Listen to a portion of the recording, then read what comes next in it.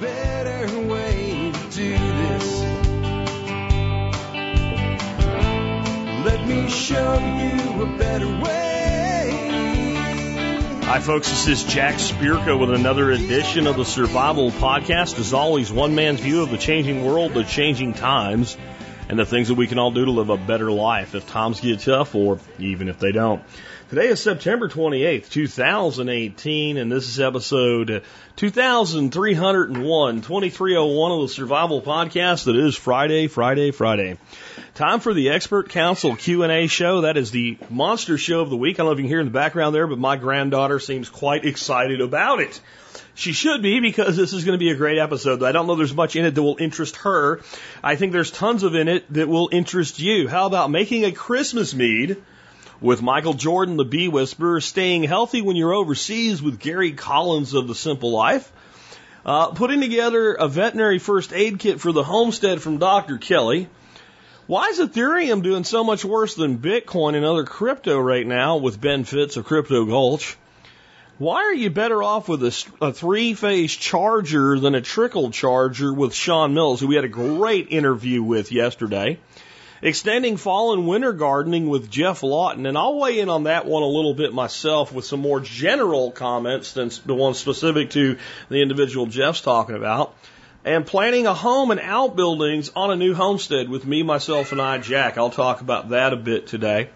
We'll get to all of that and more in just a moment. Before we do, let's take a look at a year in history. We're up to the year 156 AD. David Verne has a short entry for us at tspwiki.com. In 156, we have an aging emperor contributed by David Verne. Antonius Pius, the current emperor, turned 70 this year. He began suffering from the effects of old age and was unable to stand upright without splints of wood bound to his chest as a primitive form of a corset. He also started eating dry bread to stay awake during meetings.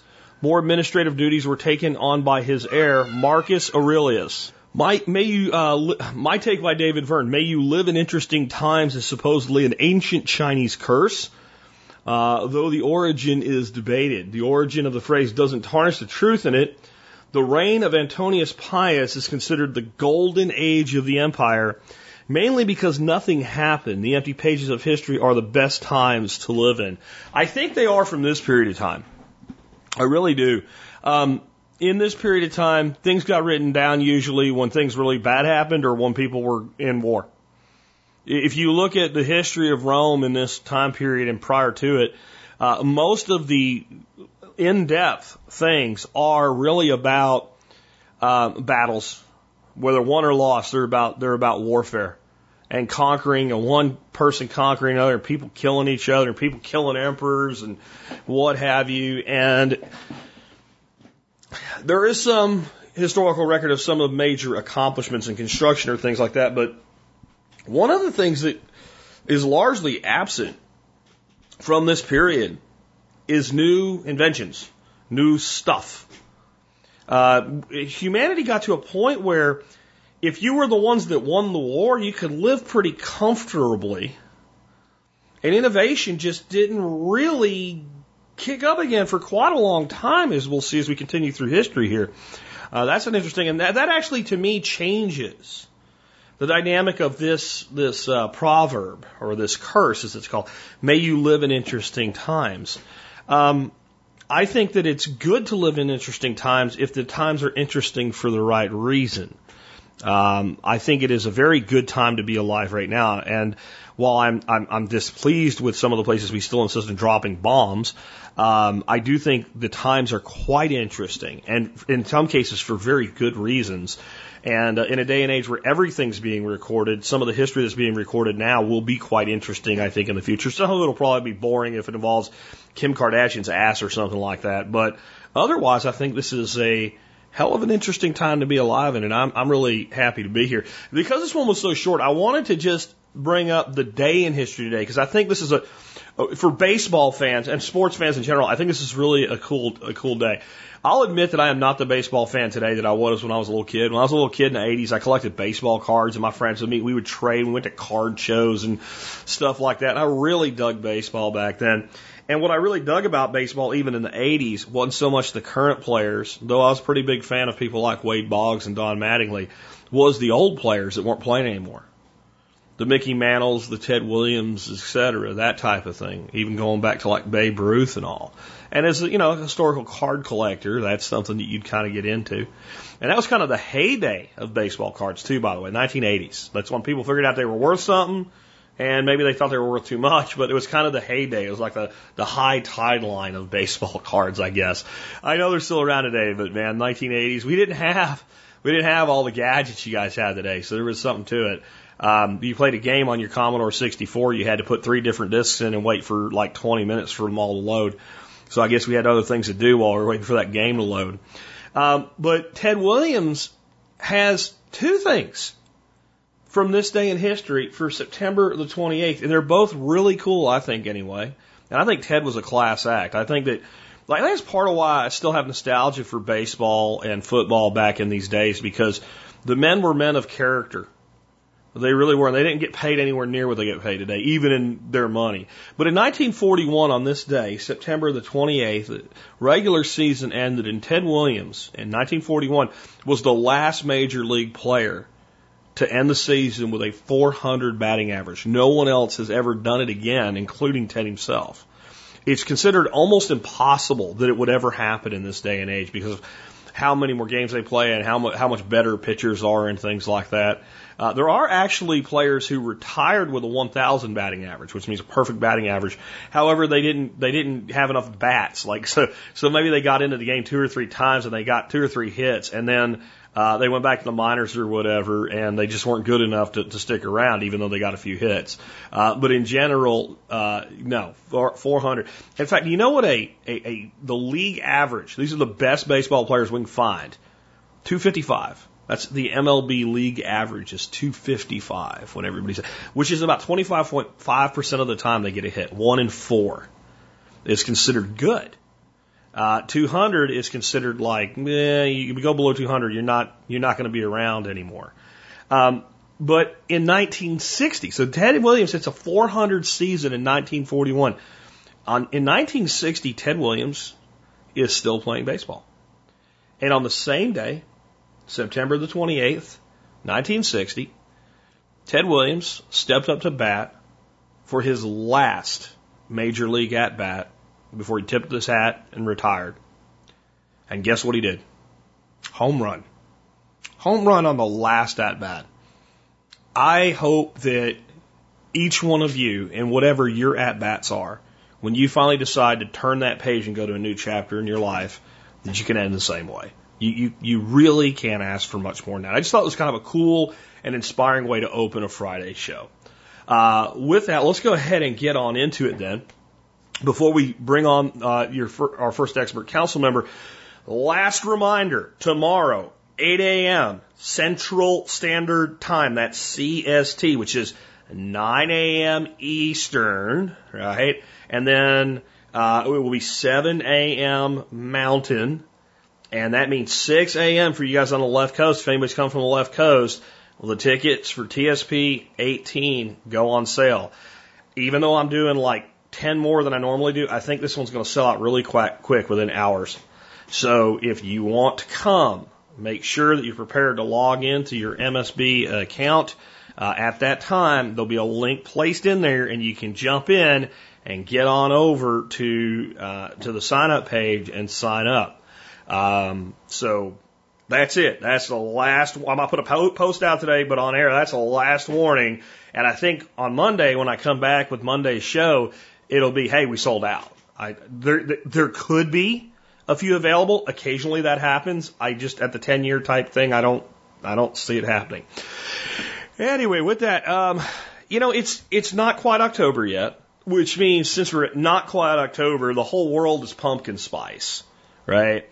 And I'm going to tell you a secret about all the pumpkin spice stuff. There's no pumpkin in there. Like a pumpkin spice latte, there's no pumpkin flavoring in this stuff at all. There's nothing pumpkin about it. It's pumpkin spice. And it sucks. I mean, really, yeah. Like if somebody asks me, how do I make a pumpkin spice mead? Like, send me your honey and you don't deserve to make mead. However, holidays are cool, and spices and certain things that root us in a holiday are cool. So what about Christmas? Christmas is coming, folks. Understand this. We come back. Will it be October 1st when we come back, or will it not? I'm not sure. No. Yes, it will. Monday, when I come back, it will be October 1st. We will be in what we would call in the business world Q4, the last quarter of the year. Christmas is going to be closer than the 4th of July was. Cool, huh? So Christmas is coming. What about a Christmas mead? Now, Michael's going to give you an idea for a Christmas mead. And the person asking the question wants to age it for a year and make, like, basically on a Christmas holiday, make a batch of mead every year, and then from that point forward, always have a Christmas mead. I'll come back with a quick mead recipe for a small batch where you can make Michael's or your version thereof, just like JR has asked the question wants to do. But you can also maybe this weekend make a small batch mead. And yes, while you're making your mead that you're going to age, you will be able to sip the mead that you made at the beginning of Q1. Because making mead while sipping mead is so much better than making mead and waiting for mead a year. Anyway, Michael, with that, man, let's take it away. Hey, I rose up in the morning and I felt a dire need to dream away the dreary day and down a cup of mead. I found the skin of honeybees from last night's revelry. I'm looking for the honey that'll cure my soul disease. Cure my soul disease with the finer taste of meads. Hey, this is Michael Jordan, your beekeeping pocket guide. I want to let you know I've got your questions for bees, apiary management, and the making of fine meads. And this one's the making of fine meads. It says, this is from JR from Oklahoma. It says, Michael, do you have a Christmas mead recipe? Details, I'm looking for a Christmas mead to make each year and enjoy the next. Good point. When you're aging makes a big difference. I would like to make it in a 3 to 5 gallon batch. Something that reminds you of the aromas of Christmas, the cinnamons, the nutmegs, the cloves, maybe even like apple pie. I'm taking down the road of a sizer. Thank you from JR of Oklahoma. All right. JR, it is time to be thinking almost 3 to 6 months in advance. It takes a good time to age for a good product. I like a year before drinking. But let's face it, small batches don't go well. And if you're doing a bigger batch, maybe it'll last a little bit longer. I like to let things to at least finish off after about 3 months and age to possibly 6 months. So yes, now is a good time to start thinking about a Christmas mead, especially if you're going to get it all done and bottled, start drinking it about this time till about Christmas of next year. So we're going to make a 5-gallon batch. And this is a great mead. It took a gold at the Orpheus Pagan Mead Fest in 2016 and a blue ribbon at the Laramie County Fair in Cheyenne, Wyoming in 2017. It smells like Christmas and it tastes like an apple beer. So it's really nice, really good to get started. I will recommend that if you have an opportunity, look at YouTube, 52 Meads in a Year. Check out what I do there. It explains a lot of these processes, everything from yeast to vessels to brewing experiments, usually less than 30 minutes. So if you catch up 52 meads a year, you're going to have a lot thing in there, and this recipe might even be in there. So I'm going to boost this up because that was a 1-gallon batch. We're going to boost this up for more aromas and higher flavors than what was in the 1-gallon batch. So we're going to be doing what we call the apple pie braggot. Now, braggots are one of my favorite to make. The complex tastes are all over the charts with the flavors because of the grains mixing with the honeys and also due to using different types of juices. So, man, I'm going to get so many complex flavors in this, and it's going to smell just like Christmas and taste like an apple beer, and it's going to be so great, so clean, and so refreshing. You can serve this either warmed or chilled, up to you. I think both of them are very, in the wintertime warmed up, the smells are good, warms you up after a good day of sledding. And, something that maybe you're working out in the sun and you want to cool off and have a good apple beer, this would be a good one. Make sure, of course, everything's clean and sanitized. We don't want a bad batch. I'm going to give you a list of items here that you're going to probably need. You're going to need cloves. You're going to need nutmeg. You're going to need cinnamon. You're going to need cinnamon sticks. You're going to need allspice. You're going to need vanilla beans, and you're going to need vanilla extract. You're also going to need about 5 gallons of apple juice, and you're going to need about 16 pounds of honey. So let's go ahead and get started on the whole mixture all the way around. We're going to grain the apple juice. So first off, in your carboy, get a 6-gallon carboy. Those are usually about how big they are, because you're brewing about 5 gallons. What we're going to do is we're going to pour in 8 pounds of honey, and we're going to also dump in approximately 48 ounces of apple sauce. And we're going to have it sit in that carboy for a little bit. On the side, you're going to go ahead and start boiling 3 gallons of apple juice and putting in 1.5 pounds of light crystal crushed malt grain. Any type of light crystal malt grain will be good. Just try to get a light grain, about 1.5 pounds crushed. Hang that in your muslin bag or cheesecloth or grain bag and get it about 2 to 3 inches off the bottom of the pan and get the boil rolling hard in that apple juice. And boil that apple juice with the grain in it for 24 minutes. Pull that out, and then I want you to really squeeze that bag and get all the juice out, all the grain, all the stuff. And your apple juice should have turned to a dark color, you know. It should have went from that nice clear amber color to a dark brown now, and it should have a grainy smell to it. Once we get all that out, we're going to take the grain out and throw it out to the chickens, or we're going to go ahead and make it into our mushroom garden. With the pot, we're going to dump that into the carboy, and we're going to take that grained apple juice and mix it with the honey and applesauce and get that all dissolved and mixed around. Now we're going to take another 8 pounds of honey, and we're going to boil it. We're going to boil the honey for about 30 minutes, and we're going to caramelize it, changing the taste of the honey. Now, I prefer to use clover honey, or I would prefer to use avocado honey for this. The caramelization of those two make great flavors on the back end, like something you want to put on pancakes.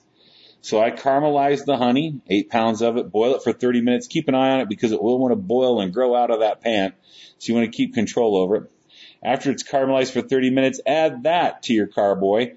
Now you have honey, caramelized honey, and your grained apple juice all in the bottom of that with a little bit of applesauce. When the temps reach about 80 degrees, I want you to go ahead and put in 2 tablespoons of cloves, 3 tablespoons of nutmeg, 4 cinnamon sticks, and a 1/4 cup of cinnamon, 2 tablespoons of allspice, 4 vanilla beans, and a 1/4 cup of vanilla extract. Get that all in there and get that all ready. And when it comes to vanilla beans and stuff, squish them out.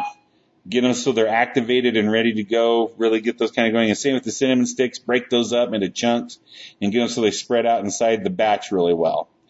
Now, as your temperatures drop down to that 80 degrees, right, this is also the time to also pour in the rest of your apple juice. Fill that all up so that jug has about 1 inch to 1.5 inches of airspace.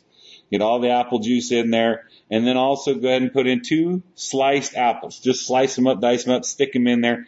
And that's going to be for the finishing of the meat. Believe it or not, the fresh apples will bring out a fresh, crisp taste because we didn't cook them in with the rest of the honeys and stuff. So it'll bring out a good, fresh taste. Let that sit for 48 hours. And then I want you to dump in a pack of Red Star Yellow, the Champagne Premier. And I want you to put that in there, give it a good jostle, and put your balloon on that. Let that sit for about 3 months to 4 months till activation is done, until you start seeing it clear up. When you pop that balloon off, smell it. It should smell like cinnamons and Christmas and all kinds of stuff flowing out of there. It should be really good for you. One thing to always keep an eye on is make sure that when your adjuncts and stuff are in there, when you start filtering this all out and it clears out, right, you want to get your adjuncts out before you cold crash, then cold crash it, and then sift it and see what you got. Before you add your yeast, always check your hydrometer and your Brix meter to make sure you're getting your alcohol levels. This should come out at about 15 to 18%. Like I said, doing a 6-gallon batch after you get your adjuncts, all the cinnamon and the must out the bottom, you'll get about 5 gallons of this. This is a super great Christmas mix, man. You can do other Christmas mixes. One of them that I do is I do the apple juice. I use 15 pounds of honey, and I go in, I throw in about 15 fireballs, and I go ahead and I put in 25 crushed up peppermint sticks. And it gets a cinnamon peppermint smell that's going really good. It's almost like drinking like shots of Fireball. It has a hot cinnamon apple. It's really good. It smells like Christmas as well. But I really think you'll like the apple braggot. That is a super good one. Like I said, it's going to be like an apple beer. Hopefully that helps you out for your Christmas time mead making. You can catch us on September 29th at Denver, Colorado at the Orpheus Pagan Festival. I've got a couple meads entered in it. I'm competing against 250 different mead makers across the world there. And also on that day, we will be making meads and the CBD THC mead at Neoteric Farms that day. If you're interested, you can contact us. You can always reach out at abfriendlycompany.com. Catch us here on the Survival Podcast Network or all over Facebook for the mead events that we're doing as well as beekeeping. I'm Michael Jordan, your pocket beekeeping companion. Hey, buy your honey from a beekeeper you respect, man. Buy some small cottage industry stuff for a premium product. And reach out and help your fellow man. Because, man, one day you're going to need help too. Sounds fantastic. Now, here is the mead that I'm going to give you that will finish in probably 40 to 45 days maximum. If you do it on a small batch, 1 gallon, I think you will find it to be a wonderful mead any time of year, but I think you will find it to be just a beautiful mead to sip in that downtime, like around Christmas and then after Christmas, before New Year's, etc. I named this Vin Sinvin Gin. Sinvin Gin, which you might imagine cinnamon, vanilla, ginger. It also uses 3 flowers blend, which is equal amounts of heather flower, chamomile flower, and elderflower. And that makes an incredible mead by itself, used in a larger quantity than you're going to do in this. I'm not going to give a full procedure for this. You guys know my small batch procedure. You can look it up. If anybody really needs it, tell me in the show notes and I will find a video where I show you how to do it. But this is the 3 pounds of honey to 1 gallon method that I have, at least I think I have kind of evolved as my own thing. And when we do that, we do not make 3 gallons up in the beginning. We leave maybe a half a quart of headroom. We run our primary fermentation. When our primary fermentation runs out, we go into our secondary fermenter and we tap up with clean water, filtered water or bottled water at that point. Yes, it'll restart the fermentation. That's okay. We're going to make a fully attenuated, completely fermented out mead anyway. And if you do what I say, it's probably not going to restart much because you're pretty much going to be fully attenuated and just trickling off at the end anyway, because we're not going to push the alcohol tolerance of the yeast anyway. Okay, so this is going to be a dry mead with a sweet finish. You can use any honey you want. When I first made it, I used a wildflower honey. The assertiveness of wildflower honey works great with this, but something like an orange blossom, the more delicate, would allow more of the flavors to come through. Here's how you do it. You're going to make a batch of basically kind of a light 3 flowers blend mead. So you're going to use 3 pounds of honey to your water and some yeast nutrient if you want to. You're going to use 2 tablespoons of 3 flowers blend. That's not a lot. It'll put a little bit of bitterness to counteract some of the sweetness we're going to play with later. You're going to put that in your fermenter, all mixed up, and you're going to pitch your yeast, the Cuvée and Pasteur Blanc blend of yeast that are available at Amazon through tspaz.com. You can look it up at tspaz if you want to. I'll throw links in for this stuff for you to make it easier if you need to track them down. So half and half on the yeast, and it's going to ferment very, very quickly. By about the end of a week, your heavy fermentation, it won't be done fermenting, but your heavy fermentation is going to be done. You'll have a pretty good trube at the bottom, yeast cake at the bottom.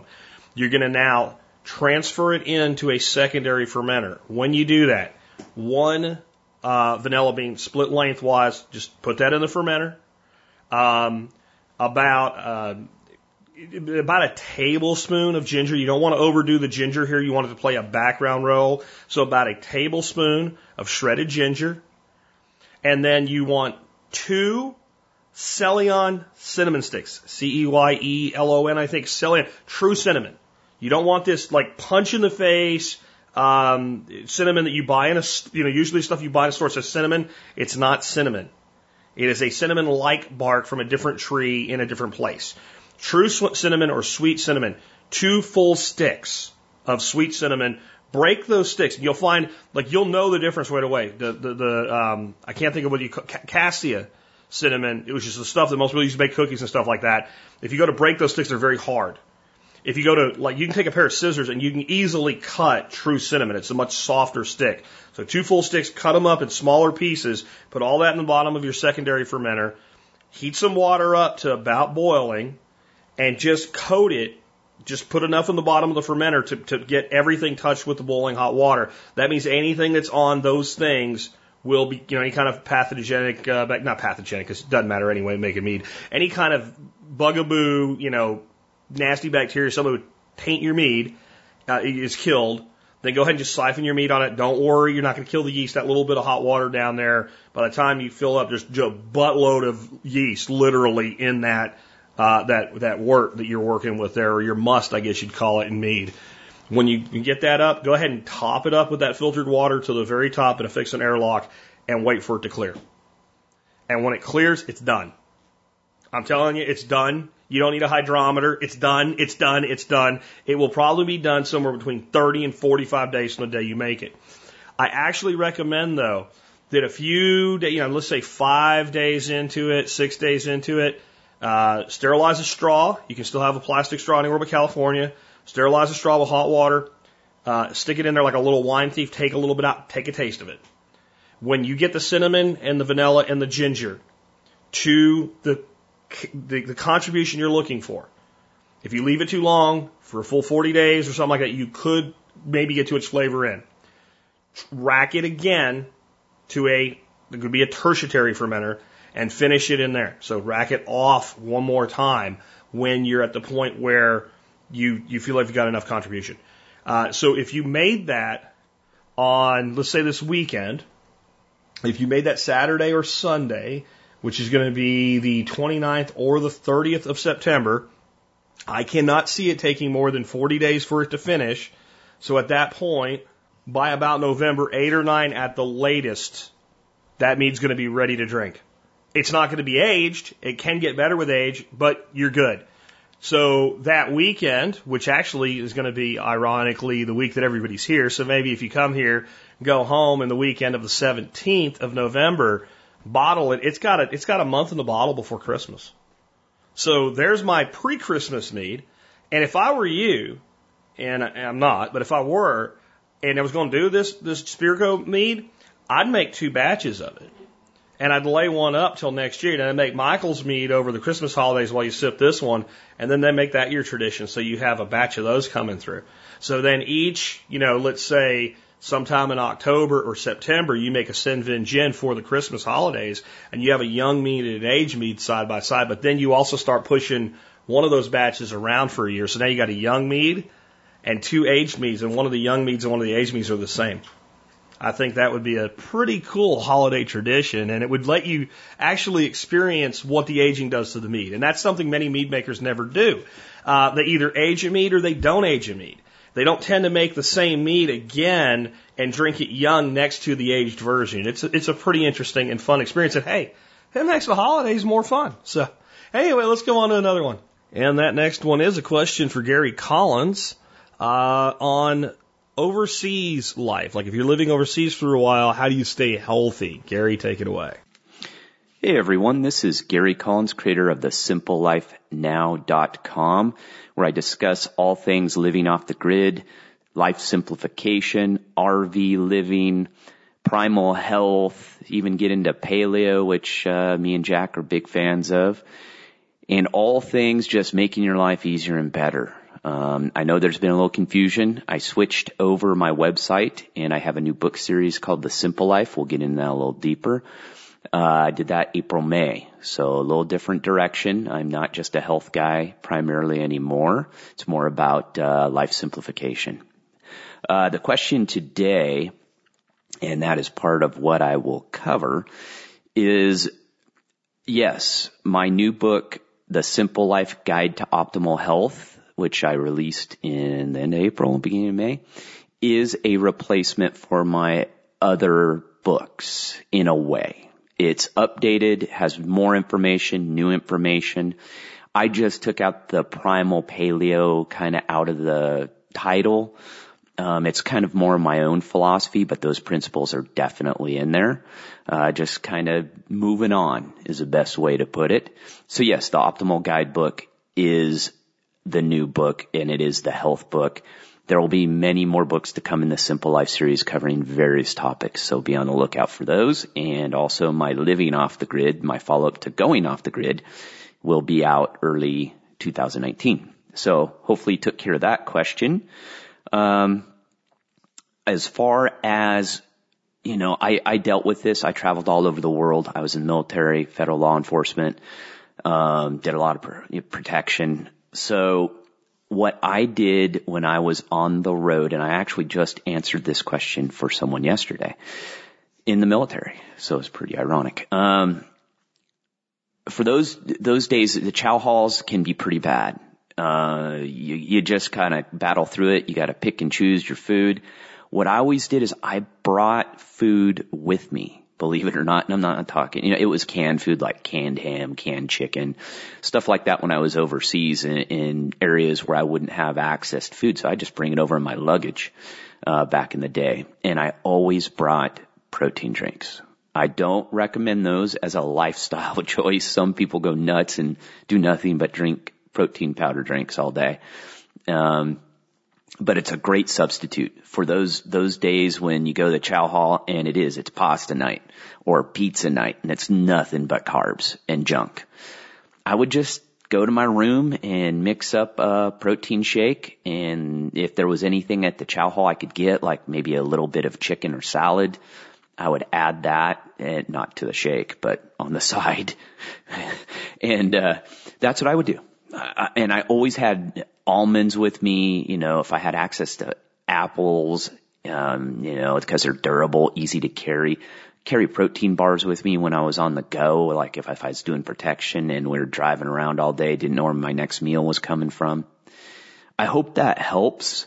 That's the best way to do it, is have a contingency plan for your diet. Most people kind of just wing it and say, I'll just eat when I want to eat and I'll deal with it. If you do that, it's real easy to get off track. So you have to have kind of your staples that you always bring with you. Again, make sure to go to the new website, thesimplelifenow.com. It replaced primalpowermethod.com, just to clarify. So I've gotten a couple questions over the last week on that one.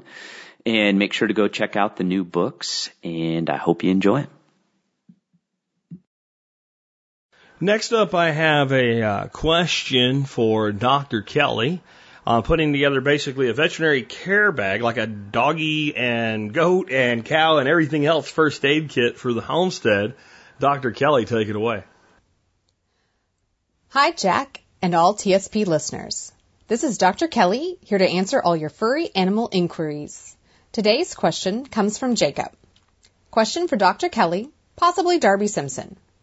What are your recommendations for a good homestead farm veterinary bag and training? I am currently raising a pair of dogs, sheep, pigs, and cattle. I already have a bit of supplies for dealing with abrasions and small cuts, as well as normal procedures like castrating pigs and cattle. I am confident administering medications via syringe and oral drench.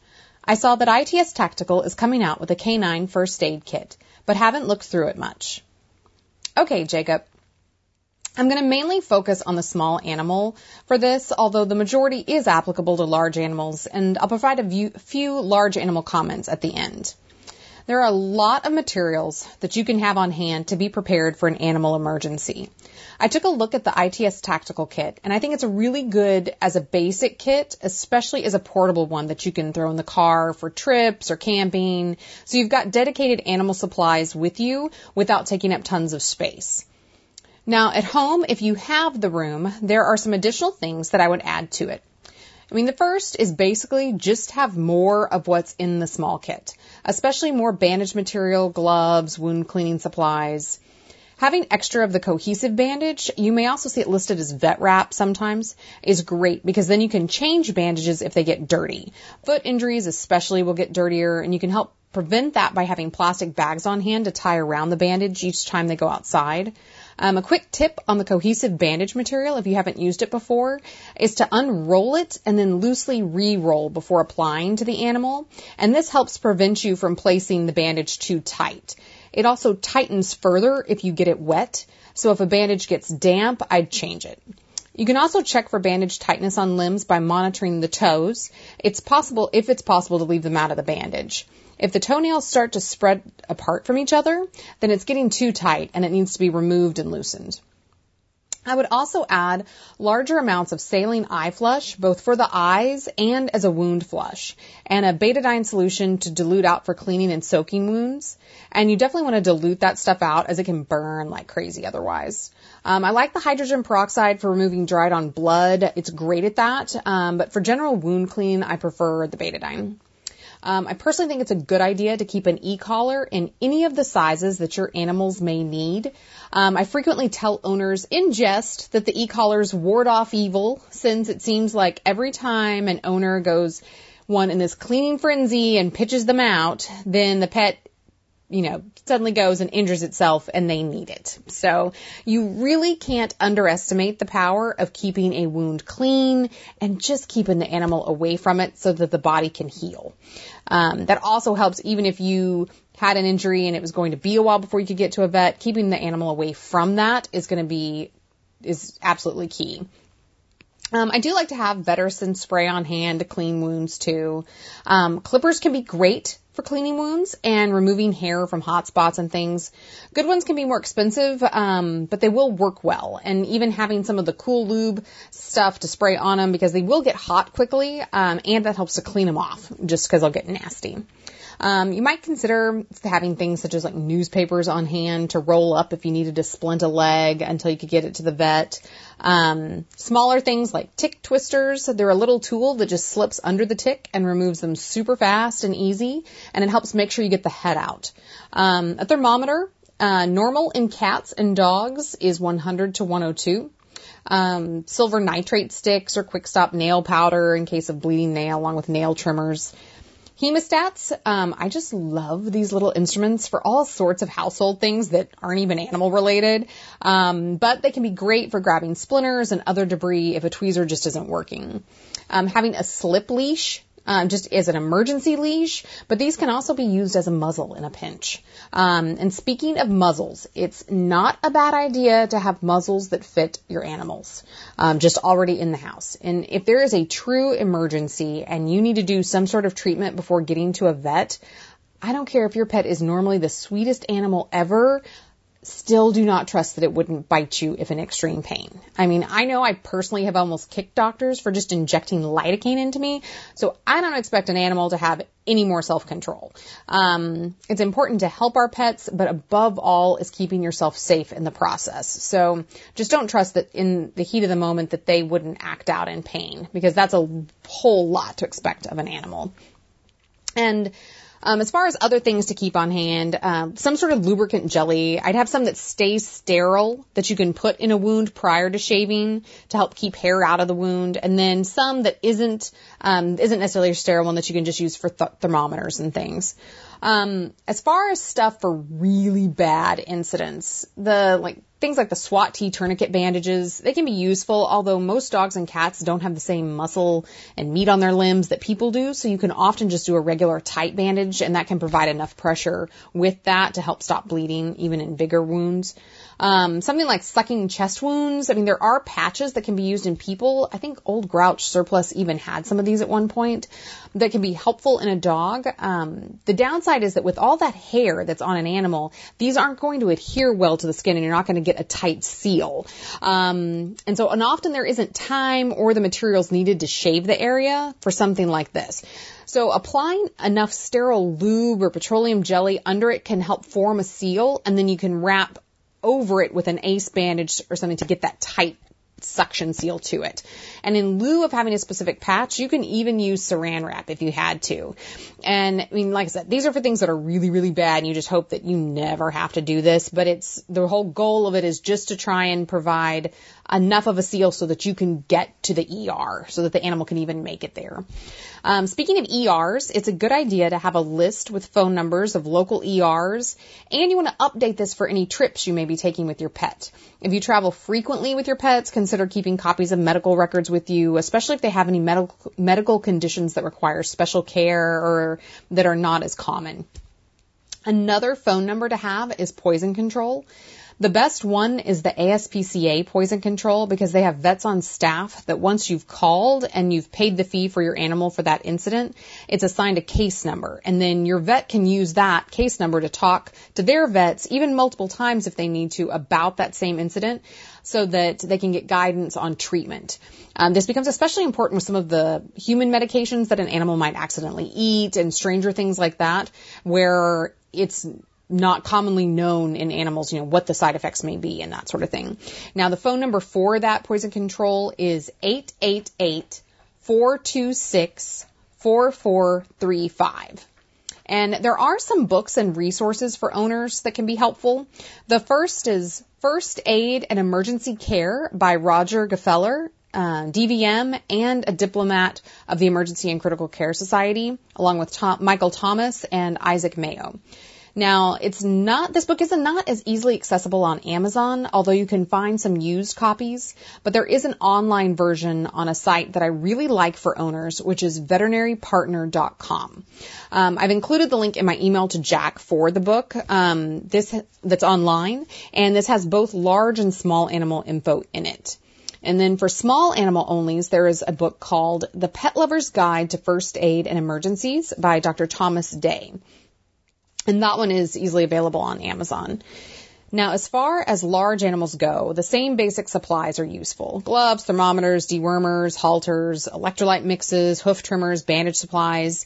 I mean, I'm sure some of the other experts who are raising large animals have some suggestions of their go-to supplies that they always have on hand.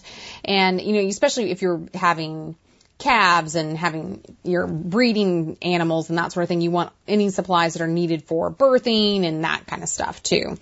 So if you're using the biggest thing, if you're using any topical sprays, you want to make sure that they're labeled for food consumption or dairy use if you're using your animals for these purposes.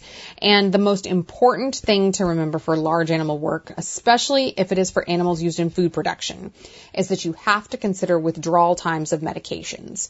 Some medications, especially antibiotics, would make the animals unfit for consumption at all, or at least for a certain time period. So you want to pay attention to this to keep yourself safe and to protect your farming business with that.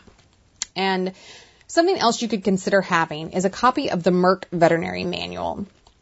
Now, it's designed to be used by veterinarians, and it's not what I would consider my go-to manual in day-to-day clinical practice. It does provide good basic info, though, and I keep mine at home in case I need a quick reference. It has both large and small animal info, and it gives reference guides for normals like temperature and heart rate in animals. And like I said, it's made by Merck, it's made by a drug company, but they do have a lot of good information in this book. Now, I will give a word of caution about this one, though. While it's awesome to have well-informed owners who play an active role in their pet's health care and are educated about it and acting as an advocate for their pet, you don't want to scare yourself. And diving into this book is a bit like WebMD. And you know what happens on there. We have a runny nose, we get on WebMD, and the next thing we know, we're saying, oh my God, I have a nasal tumor. And while that could be, the reality is more like, dude, it's probably a sinus infection. So just don't get too freaked out by it, and remember the dictate of it may be possible, but is it probable when you're reading, and always consult with your veterinarian when possible to help ensure the best outcome for your pet. Thanks for your question, Jacob. And remember while I am a veterinarian, I'm not your veterinarian. So my guidance is only intended to give you some ballpark info in general so you can discuss with your veterinarian your concerns more effectively and what you can likely expect from their official treatment recommendations. If you'd like to learn more about me, check out champagneandmudboots.com for insights into my life as a working and homeschooling mama, homesteader newbie, and caregiver of 15 or so various animals. Thanks, Jack, and hope everyone has a great week. Bye. You know, I'm really amazed at the quality of people that we find over time to add to the expert council. Dr. Kelly is outstanding. Sean Mills, who we've just added, is outstanding. It's kind of just really, again, humbling over the years is the word I used over and over again at the amazing community that is coalesced and the sub communities that have coalesced around the Survival Podcast. Remember, guys, if you want to ask a question to Expert Council, that's why they're here. You can meet the entire Expert Council by going to the Meet the Expert Council page. You'll find it in the About tab, pull down, and you can check out everybody and see what they have to offer. I have Expert Council members that are piking, but I also have Expert Council members that need questions, so get them into me, TSP Expert, in the subject line, and we'll get them over to them. With that, we have another question, this one on cryptocurrency. With all the bloodbath in cryptocurrency this year, it's not quite as exciting, I guess, not as many questions about it as there was last year when everything was hunky-dory. This is a question for Ben Fitz on why Ether seems to be performing worse than Bitcoin does. Ben, take it away. Hi, Jack and Survival Podcast listeners. This is Ben Fitz with Crypto Gulch. And we had a question that came in which was directed to me on Bitcoin and cryptocurrency and mining specifically, and that came from Nick in Mongolia. Nick asks, do you have any clues as to why Ethereum seems to be dropping more in relative value compared to many other non-Bitcoin cryptocurrencies like Dash or Monero? Is this really all about the various token projects panic selling Ethereum? Or is there a serious problem in the wings that GPU miners should be aware of? And Nick goes on to tell me a lot about his background mining, and he's mostly mining Ethereum. He can even do so profitably at lower prices because he lives in Mongolia where power's cheaper. And he wanted to know about mining other currencies like Monero. There's a few different aspects to this question. Number one is, what is your purpose in mining, Nick? Are you mining for profitability? Then you have to look at whatever is most profitable today to mine. That may or may not be Ethereum. And gradually that's becoming less likely that it's going to be Ethereum as the Ethereum is making changes to their blockchain. They're going to lower the reward size from 3 to 2. That means that every 20-something seconds when an Ethereum block is found, when miners mine an Ethereum block, that there's going to be less Ethereum in that block, which means the rewards paid out to miners on that pool is going to be smaller. You're doing the same amount of work, but your reward is going to go down. That's going to be happening soon. I believe at the end of the month is when Ethereum is making that upgrade. You'd have to double check the dates. I don't know exactly off the top of my head.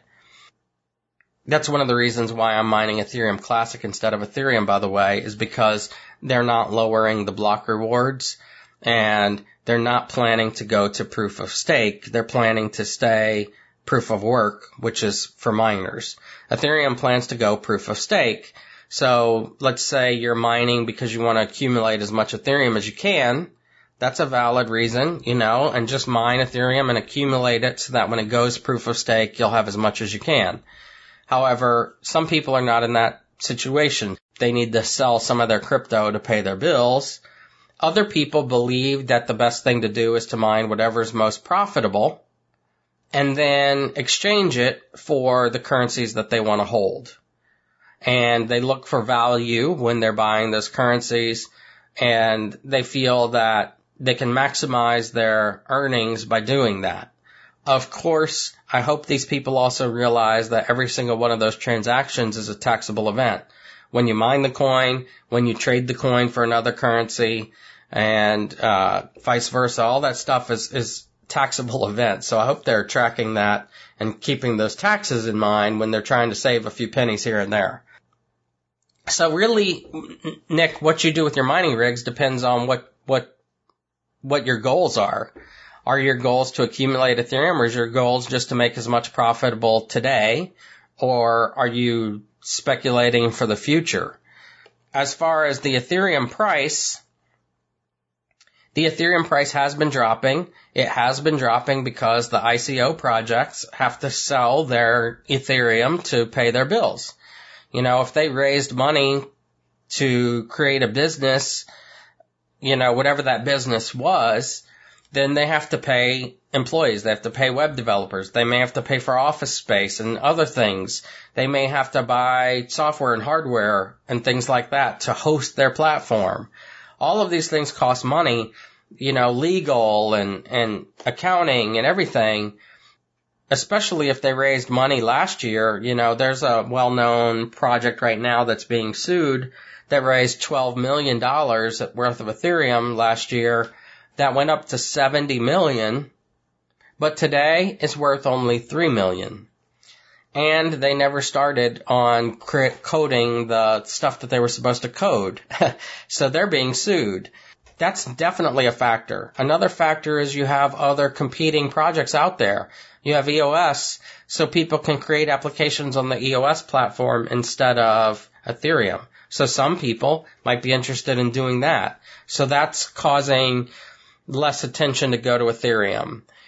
Since there aren't as many ICOs happening on Ethereum, you have less people buying Ethereum to get into these ICOs. So you have more of the faithful, you know, supporters of the Ethereum network that are the ones buying and holding Ethereum today. There's not as many applications coming out for it. Having said that, I think the Ethereum team is one of the best teams around, and they've proven that they can create what they say they're going to. So if you look at what they've got planned for the future of Ethereum, it's really bright, and I think that that network is going to be able to support a lot of transactions. It's going to be able to support much bigger applications built upon it than Ethereum can support today. When we've had killer applications come out for Ethereum today, even games like CryptoKitties crash the Ethereum network. As the Ethereum network grows and the new version of Ethereum comes out, which can support, you know, up to 15,000 transactions a second, you're going to see a lot more applications be developed for Ethereum. And then more people are buying Ethereum and the price of Ethereum goes up, more people are using Ethereum, etc. Right now, less people are using Ethereum, less people are buying it, so the price is going down. It's that simple. I also want to point something out. Ripple. Ripple last week took over the number 2 place in CoinMarketCap and took over from Ethereum. Guys, Ripple is a scam. When are you going to realize that? If you're getting into Ripple, then you're purely doing it for speculation, and I don't want to talk to you.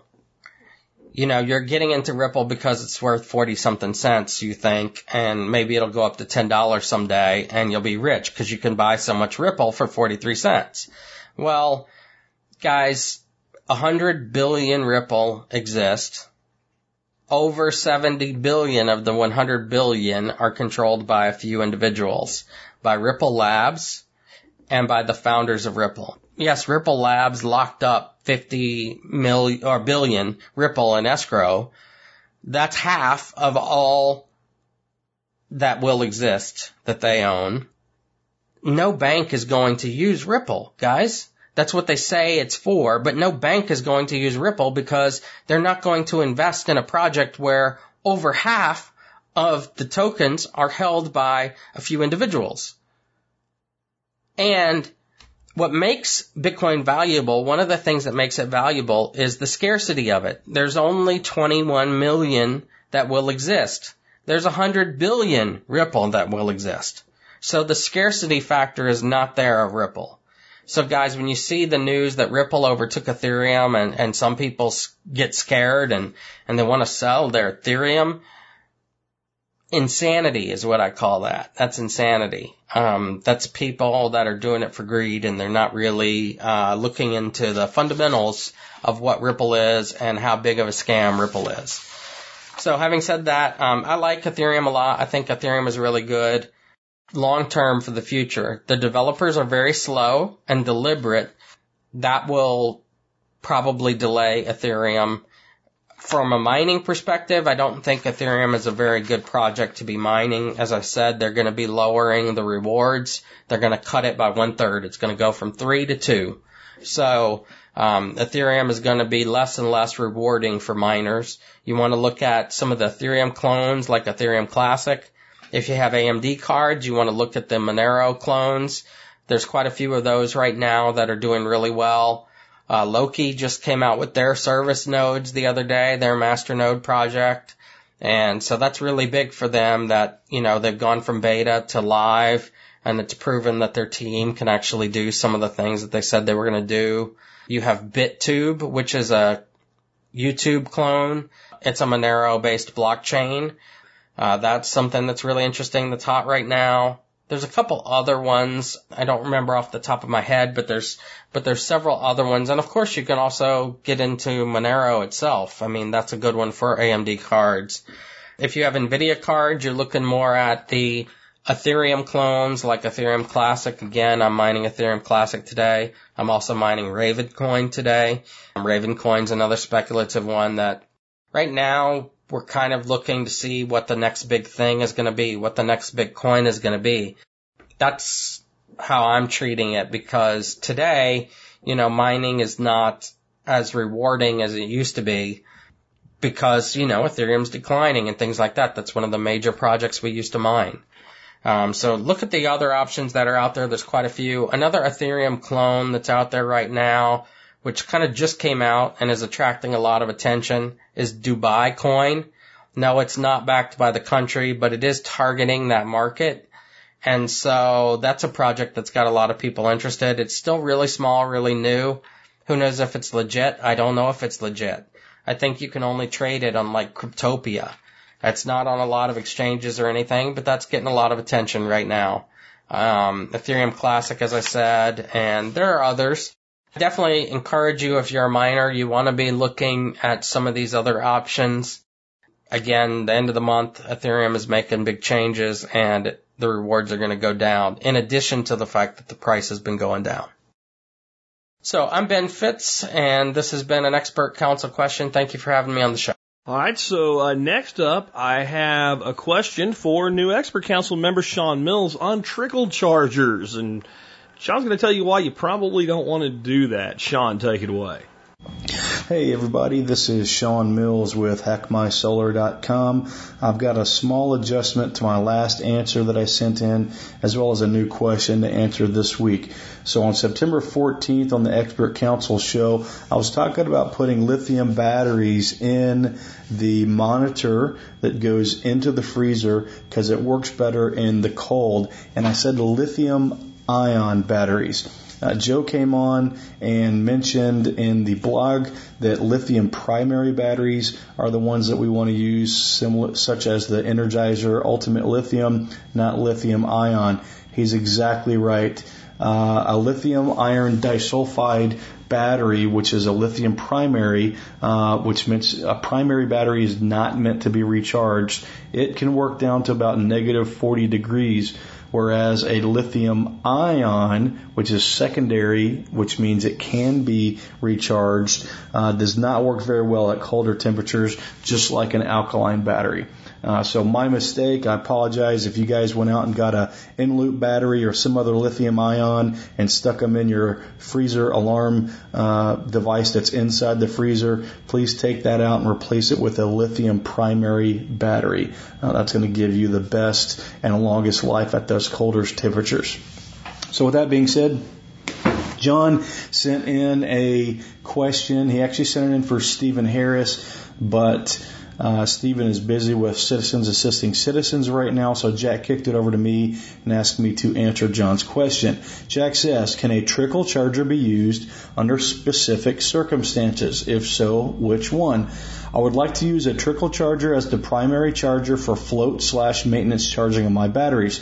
I have several chargers in various sizes ranging from 15 to 55 amps. I would use the big chargers for bulk and absorption charging, then switch to a trickle charger for the float charge so as not to burn out my big chargers. Stephen had mentioned in the podcast or the videos that he had fans go out on his chargers. So hey John, I understand your question. Before I get into the meat and potatoes, let's cover what those different charge cycles are for the rest of the audience. Bulk, absorption, and float charging are your three phases for charging a battery.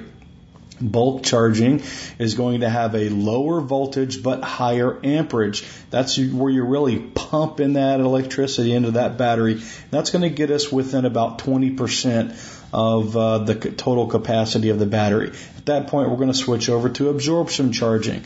Absorption charging is going to have higher voltage but lower amperage, so we're still pushing it in, just not quite as hard at a higher voltage.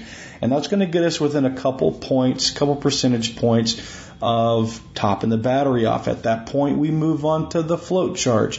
The float charge is going to have an even higher voltage, but a much lower amperage. And so what this is, it's really just floating that power in there. The battery's taking it a lot lower rate than it was in either of the other stages, but that's how we get to that 100% battery charge state. Now, what a trickle charge is meant to do, what a trickle charger does, is once we're at 100%, the trickle charger recharges the battery at the same rate that the battery discharges itself when it's not being used.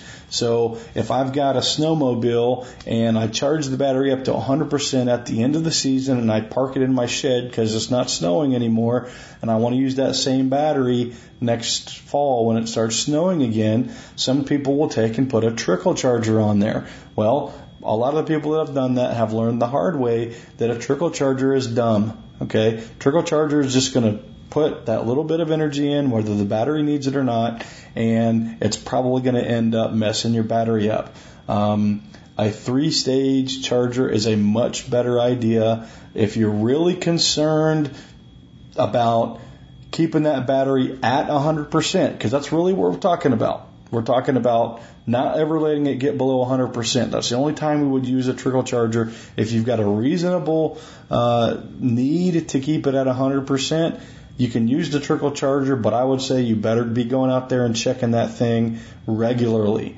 You will overcharge the battery and cause a lot more problems with that trickle charger overcharging the battery than it would if you just went out once a week or really even once a month with that 3-phase charger with the microprocessor and just got it back up to 100. If you get that thing up to 100 once a month, or if you're really, really concerned once a week, you're going to have a very good, well-conditioned battery that's at 100% most of the year. And the possibility of that battery going bad when you treat it that way is a lot less than if you leave it on a trickle charger year round. So specific answer to your question is, yeah, you can use it, but you're probably going to lose more batteries than you're going to lose chargers because of fans burning out. And a lot of those chargers are on warranty. So if you've got a fan burning out, during normal use, you can probably do a warranty claim and get that thing replaced. So I do agree with Stephen here in that trickle chargers are dumb and they should not be used unless necessary, and probably where he and I differ is going to be that there are times where you may really need to keep that battery at 100%. Maybe there's some sort of special electronics that doesn't work properly if the battery isn't. I'm not familiar with a lot of those systems, but I'm sure that there's something somewhere where a trickle charger might be the way to go. But for 99% of everyone out there, just using a standard 3-phase is going to be your best bet. Hey, John, thanks for sending the question in. Guys, if you got any more questions, you can send them over to Jack with TSPC Expert in the subject line. You can email me at Shawn, SHAWN, @hackmysolar.com. Comment on the blog or the Facebook group. I'm on there pretty regularly, and I'll be happy to answer your questions there as well. Well, hey, as always, thanks, and I'll be looking forward to talking to you guys next time. And next up, I got a question for Jeff Lawton from Jake in Tennessee on extending seasons, and he's got some pretty specific things that he sent to Jeff as far as the layout of his property and what have you. Well, next, then I'll come back and give you some kind of general thoughts blended in with my question that's more on setting up a new homestead. With that, Jeff, take it away, man. This is Jeff Lawton here, coming to you from the lowest place on Earth, 400 meters below sea level, in the Dead Sea Valley on the Jordan-Palestine border. Okay,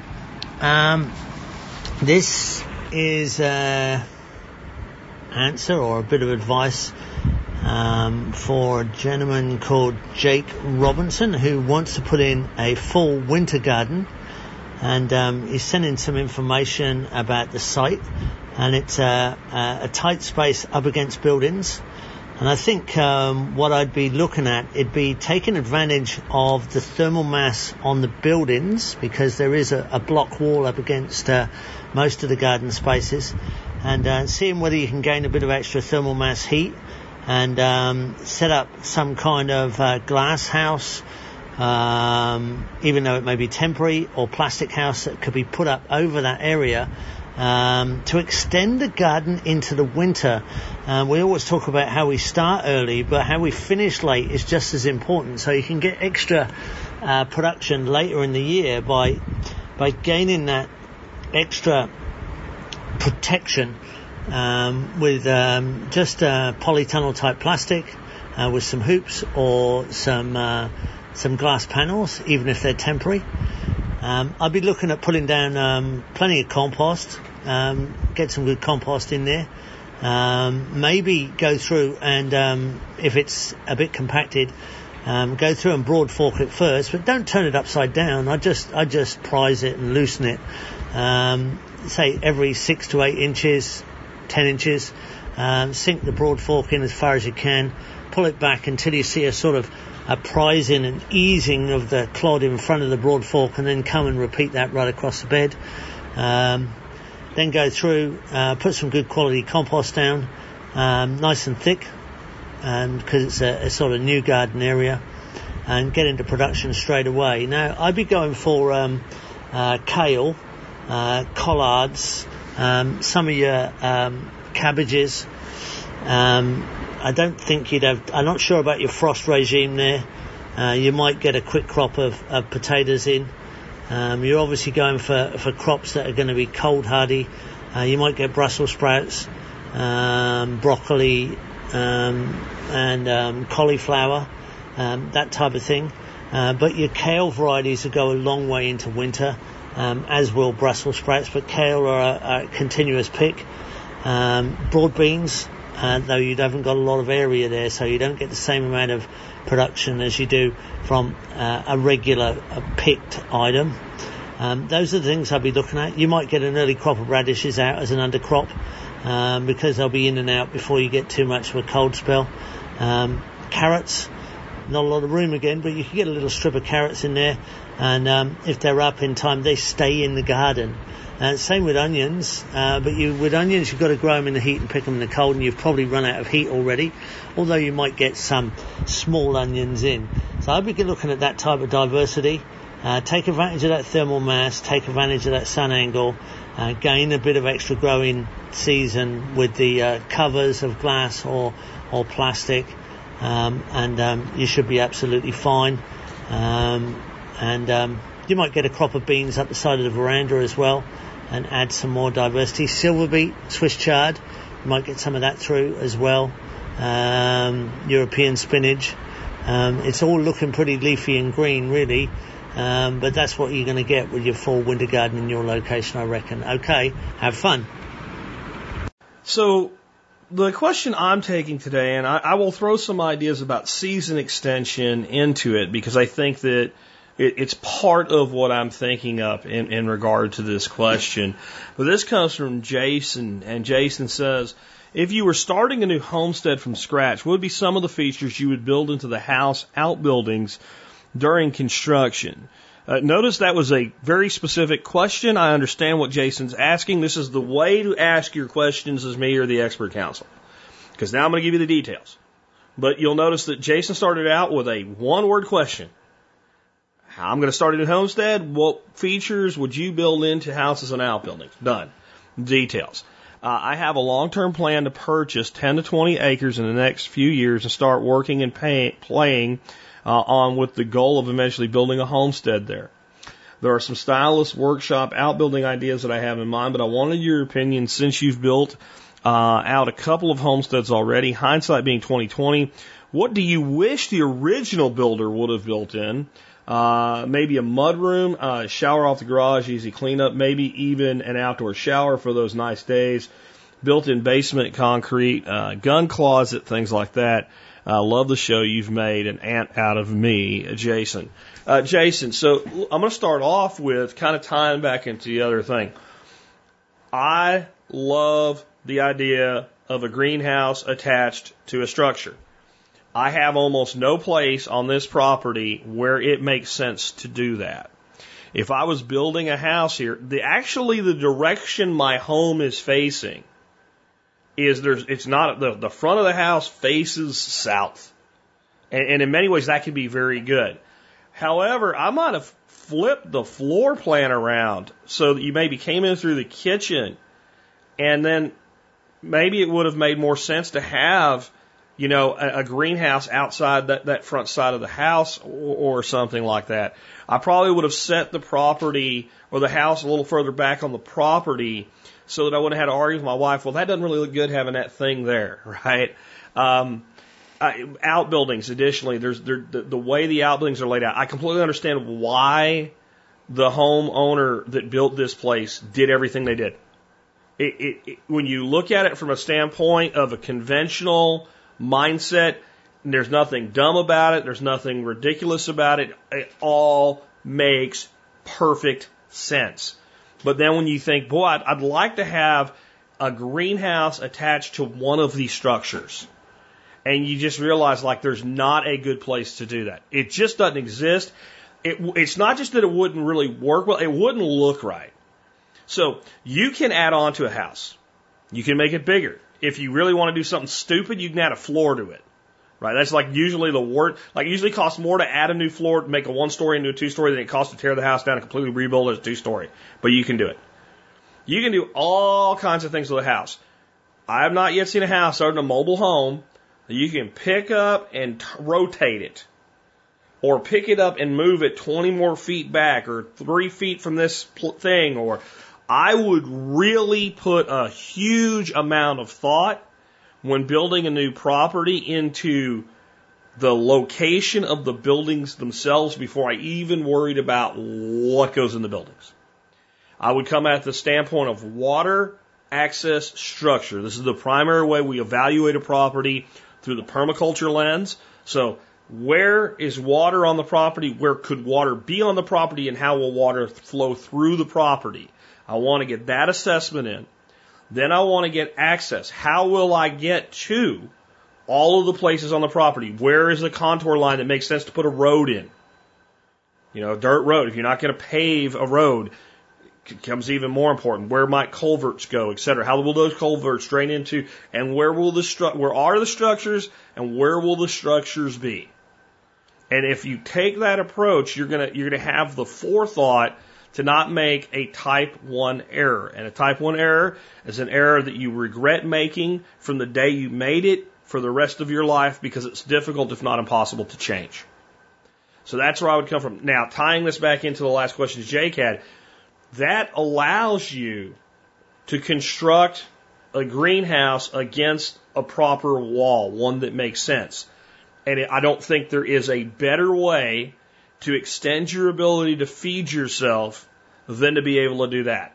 And I don't think there's a more comforting thing than on a cold winter's day to be able to walk outside of your house, but yet still be contained in this beautiful glass house, and have plants all around you, maybe some of them tropical, maybe a water feature or two and water trickling, and be warm and in the sun.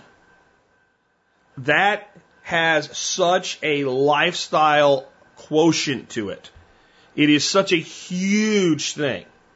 If you've ever been, like, we have an arboretum here at the Fort Worth Botanical Gardens, and it's huge, bigger than I think, you know, unless you're Scrooge McDuck or Bruce Wayne or something, bigger than any of us could ever afford to build. They have a coffee tree in there.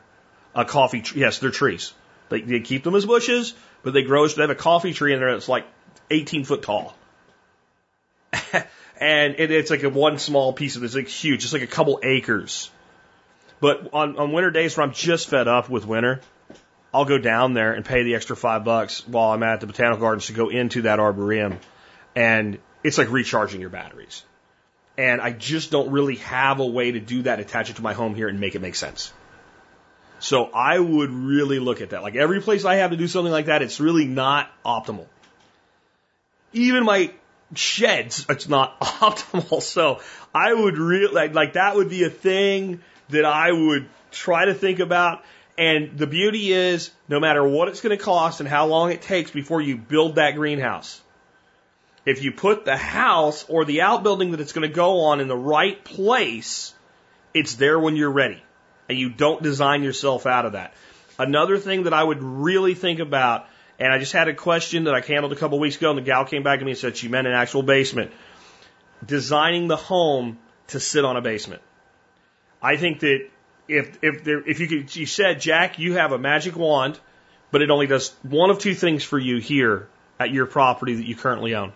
You can wave that magic wand and a full basement on the footprint of your existing home will pop under your home and you'll have a basement. Or you can wave your wand and your house will be fixed so you can have an outdoor greenhouse and it'll look nice and your wife will like it. I would take the basement. After everything I just said, I would take the basement.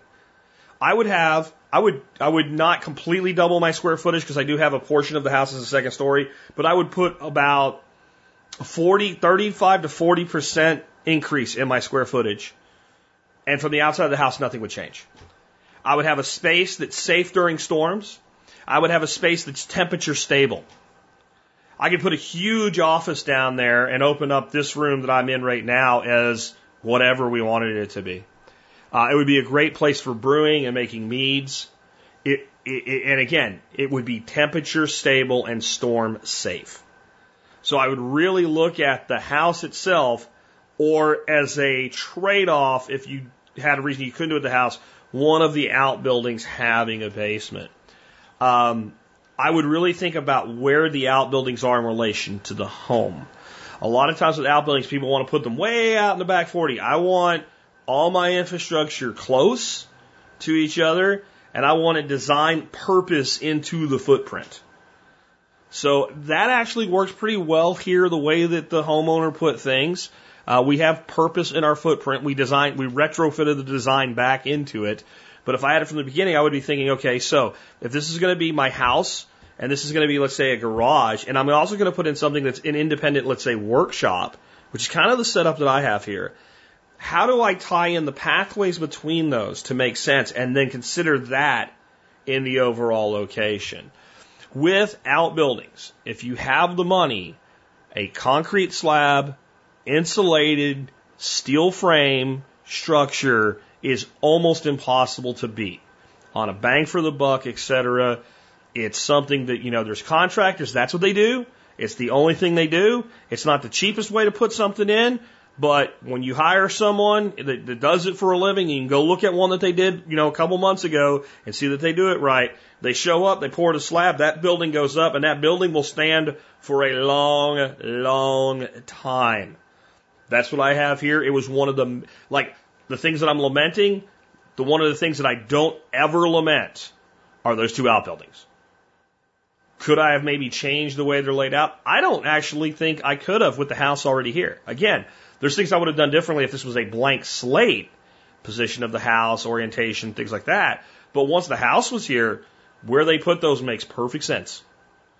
They are one of the biggest assets that I have. So for outbuildings, I would look at steel frame buildings if you can afford it, and concrete floors. I would make sure that you plan for wiring, electricity, etc. And if you're going to be building, we had a question about this recently. Go ahead and lay some underground worthy data cable from the home out to those outbuildings, because the thing about the steel outbuildings is they do knock down signal pretty hard. So I would look at that as well. Mudroom, I think is a fantastic idea. We don't really have a way to retrofit one into what we're doing here. Our pantry kind of sort of woodwork is one, but we don't really use it as that. We do have a nice big outdoor porch area now that, boots can come off and things like that. I love mudrooms. We had one in Pennsylvania. Houses are kind of built with that mindset in the Northeast because of the way things are in the spring and in the fall and in, the warm days of winter that come in between. So definitely a mudroom. Outdoor shower, I think is a fine idea. I don't know how much use you'll really get out of it though, unless you have some way to warm the water a little bit. Because even, in the nice time of year here, outdoor shower is pretty cold. I don't know, maybe you like it, maybe it's up to you. I was in the Army, and when I was on my first field training exercise, I remember the drill sergeants telling us how cold the showers were going to be, and it was worse than I expected. But after 3 days in the field, you'll wash with whatever you got. And I remember Drill Sergeant Irby told us, men, when you get older, you'll think back to these days, and every once in a while, you go in your bathroom and turn the cold water on and take a cold shower just to remember what it did for you. Yeah, that's about the only thing that man told me that was a lie.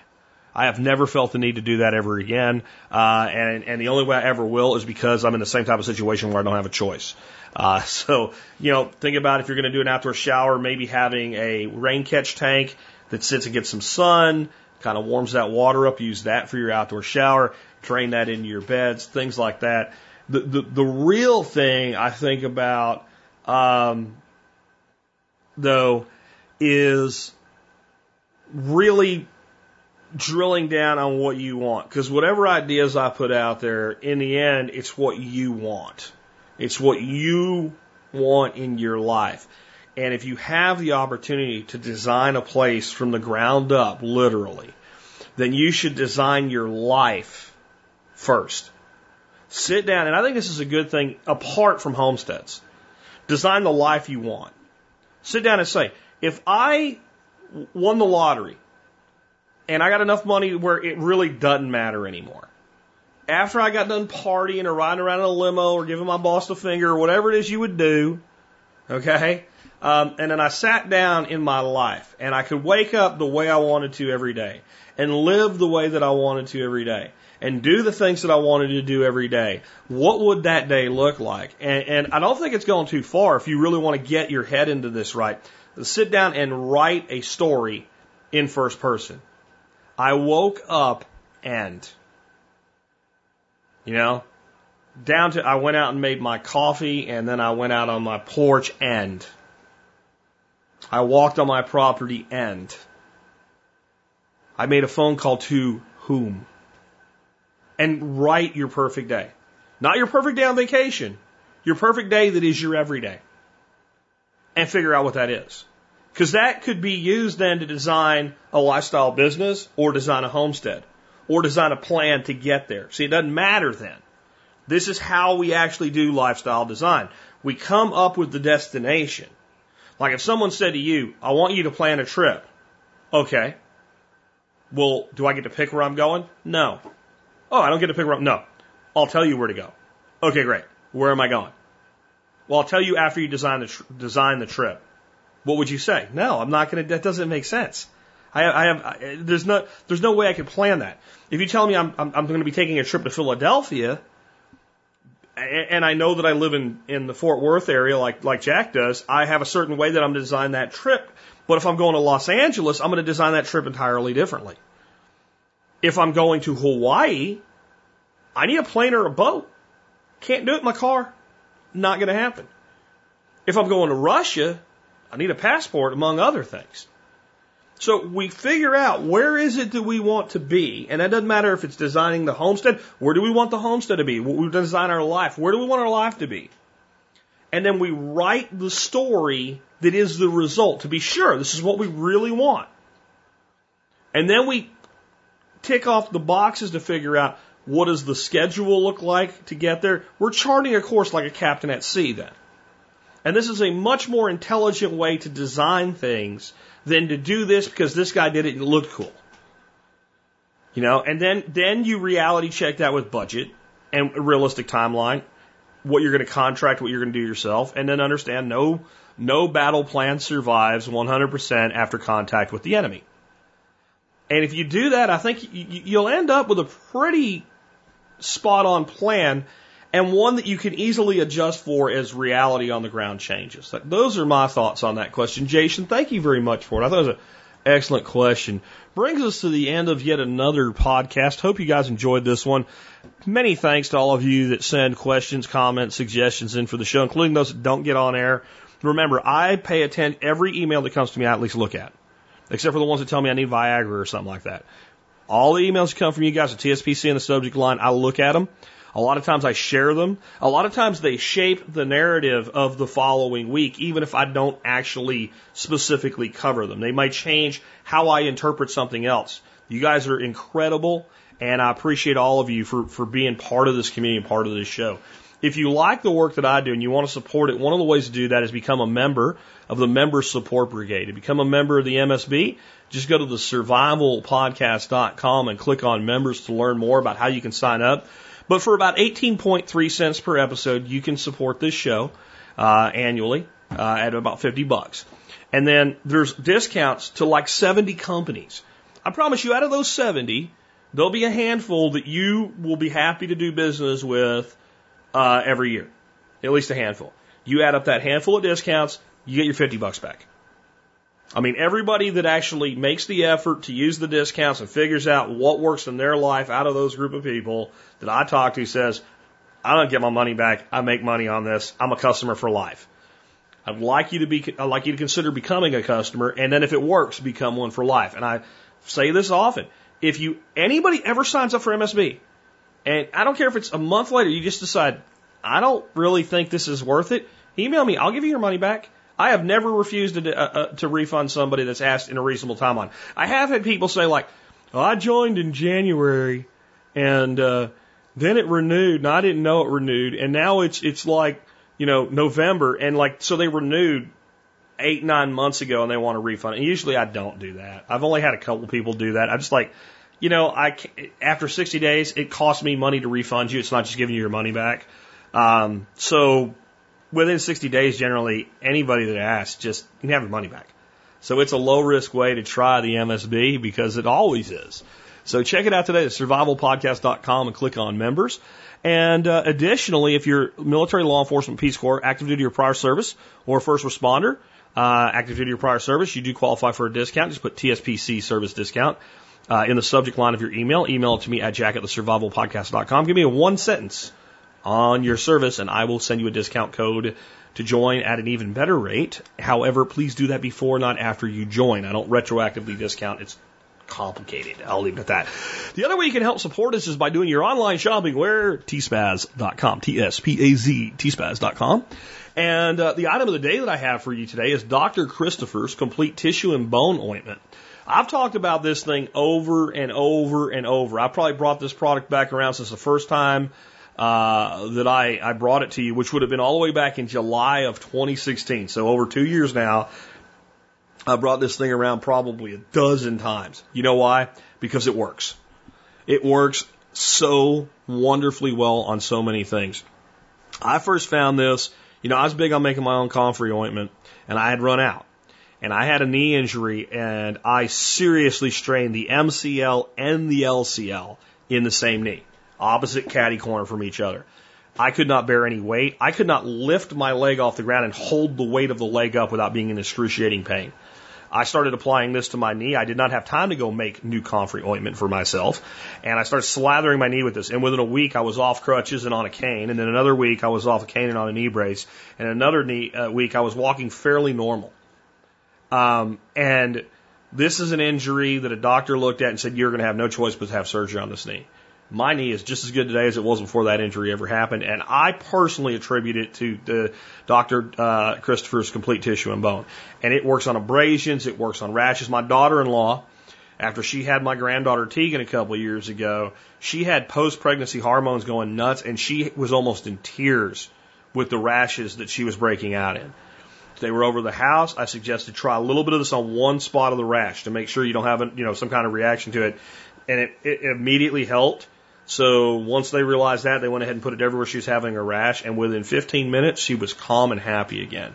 I gave them a tub of it and said, use this through this. I've seen, ant bites that don't want it. There's so many things, and I've heard from so many of you guys that had, bruises and aches and torn muscles and stuff that have used this. Said not only did it help me heal, it also relieves pain, and it does. It's not just comfrey. It's got a whole laundry list of really good stuff in it, like skull cap and some other things. It works great. It's affordable. We're never without it. Like, whenever we open the tub and we look and we're getting near the bottom of a tub of this stuff, we just order some more, even though there's a full one. So when there's always a full one on the thing, there's one that's being used, and when that one that's being used looks like it's going to be empty soon, we order another full one and keep it in rotation. I don't even make comfrey ointment anymore. I got comfrey everywhere since the big duck flock left. And this stuff works so good and it's so reasonably priced. This is what we rely on. That's why I recommend it. Literally hundreds and hundreds and hundreds of tubs of this stuff have been bought by the audience, and I've only heard good things back. And trust me, if I recommend something and people don't like it, I get the other kind of email. So this is not just Jack tested. This is Survival Podcast community tested. And I think the total number of tubs when I looked it up was over 1,000. And happy people with this stuff. I can't say it treats or cures disease because the Department of Government sadness will make me sad. You know how those rules work, but all I can tell you is when I've used it, it's worked for me. If you read the reviews on Amazon, it's fantastic. Again, it's called Dr. Christopher's Complete Tissue and Bone. Comes in a 4-ounce tub. I recommend you have it as part of your homestead first aid. And that brings us to our song of the day. Now, we're doing REO Speedwagon Week this week. And I've talked a lot about this band prior to Kevin Cronin. We've heard 3 songs this week, 2 of them without Kevin and 1 with, a very brief period in between where he left and came back again. Now we're to where he finally comes back and he stays, and this band finds its sound and becomes the REO Speedwagon we know today. Because Wednesday got interrupted, I'm going to have the final song for the series on Monday. I hate when that happens. I like when we do a themed week, I like it to be themed that week, you know. But it just happened that way. Actually, though, I think it worked out pretty well. This song is probably a better Friday song than the one that I'll have for you Monday anyway. It's called Keep Pushing On. Keep Pushing On is a great song. And what this song's really about, it's about learning to be alone so that you can actually be good enough in yourself to be with somebody else. In other words, I mean, the opening line of the song gives it all to you. He says, I used to be lonely till I learned about living alone. And I personally would say in my relationship with Dorothy, the reason that it worked so well, and we've now been together over 20 years, and we're not this year, but next year we'll be celebrating our 20th marriage anniversary, is because we were both at a point where we're like, I don't need somebody. I'd like somebody in my life. And I recently got an email from a gal that wanted me to do an answer on air about how to find a kind and genuine man. And I sent her an email back, and I'd hope to hear from her, because I thought, like, after I hear back, I can actually answer this question. But I didn't feel she was ready for the answer yet. But I sent her an answer that by email, and I didn't mean to be mean, but I said, I know this isn't what you want to hear, but. And it was, you have to fix yourself first. She was talking about how bad all the men she meets are. They're addicted to porn, they don't have a future, etc. And then all the men that are in the early 30s are all in this one group. And like, that is not the truth. You're seeing what you expect to see. You probably had a bad relationship with somebody like this. So you're seeing that in people because you're attracting those kinds of people. And additionally, you're seeing it in people when it doesn't apply to them. They have a characteristic that you're associating with this behavior. So if you fix yourself, then you'll attract the type of people you want to be with. And that's a big part of what this song's about. Push through your own life, and then you can be there for someone else. And I think that's true, and I think it's a great lesson. I think it's one that a lot of young people really need to learn. A lot of older people need to learn that still don't understand this. Anything else you end up with is a codependent relationship. But moving beyond the Dr. Phil analysis of this song here, let's look at it in a broader view of life. Now, this is why I think it's a great Friday song. This is the advice to get wherever you want to be in the world, in any walk of life, whether it's a homestead, a business, getting out of debt, keep pushing on. Whatever gets in your way, push it out of the way, go over it, dig a hole in it, blow it up, keep going. Just keep going. And don't worry about what you don't have. Worry about what you do have and making the most of that. And what you're seeking, you will find simply by pushing on. What a great message for a Friday. With that, this has been Jack Spirko with another edition of the Survival Podcast, helping you figure out how to live that better life if times get tough or even if they don't.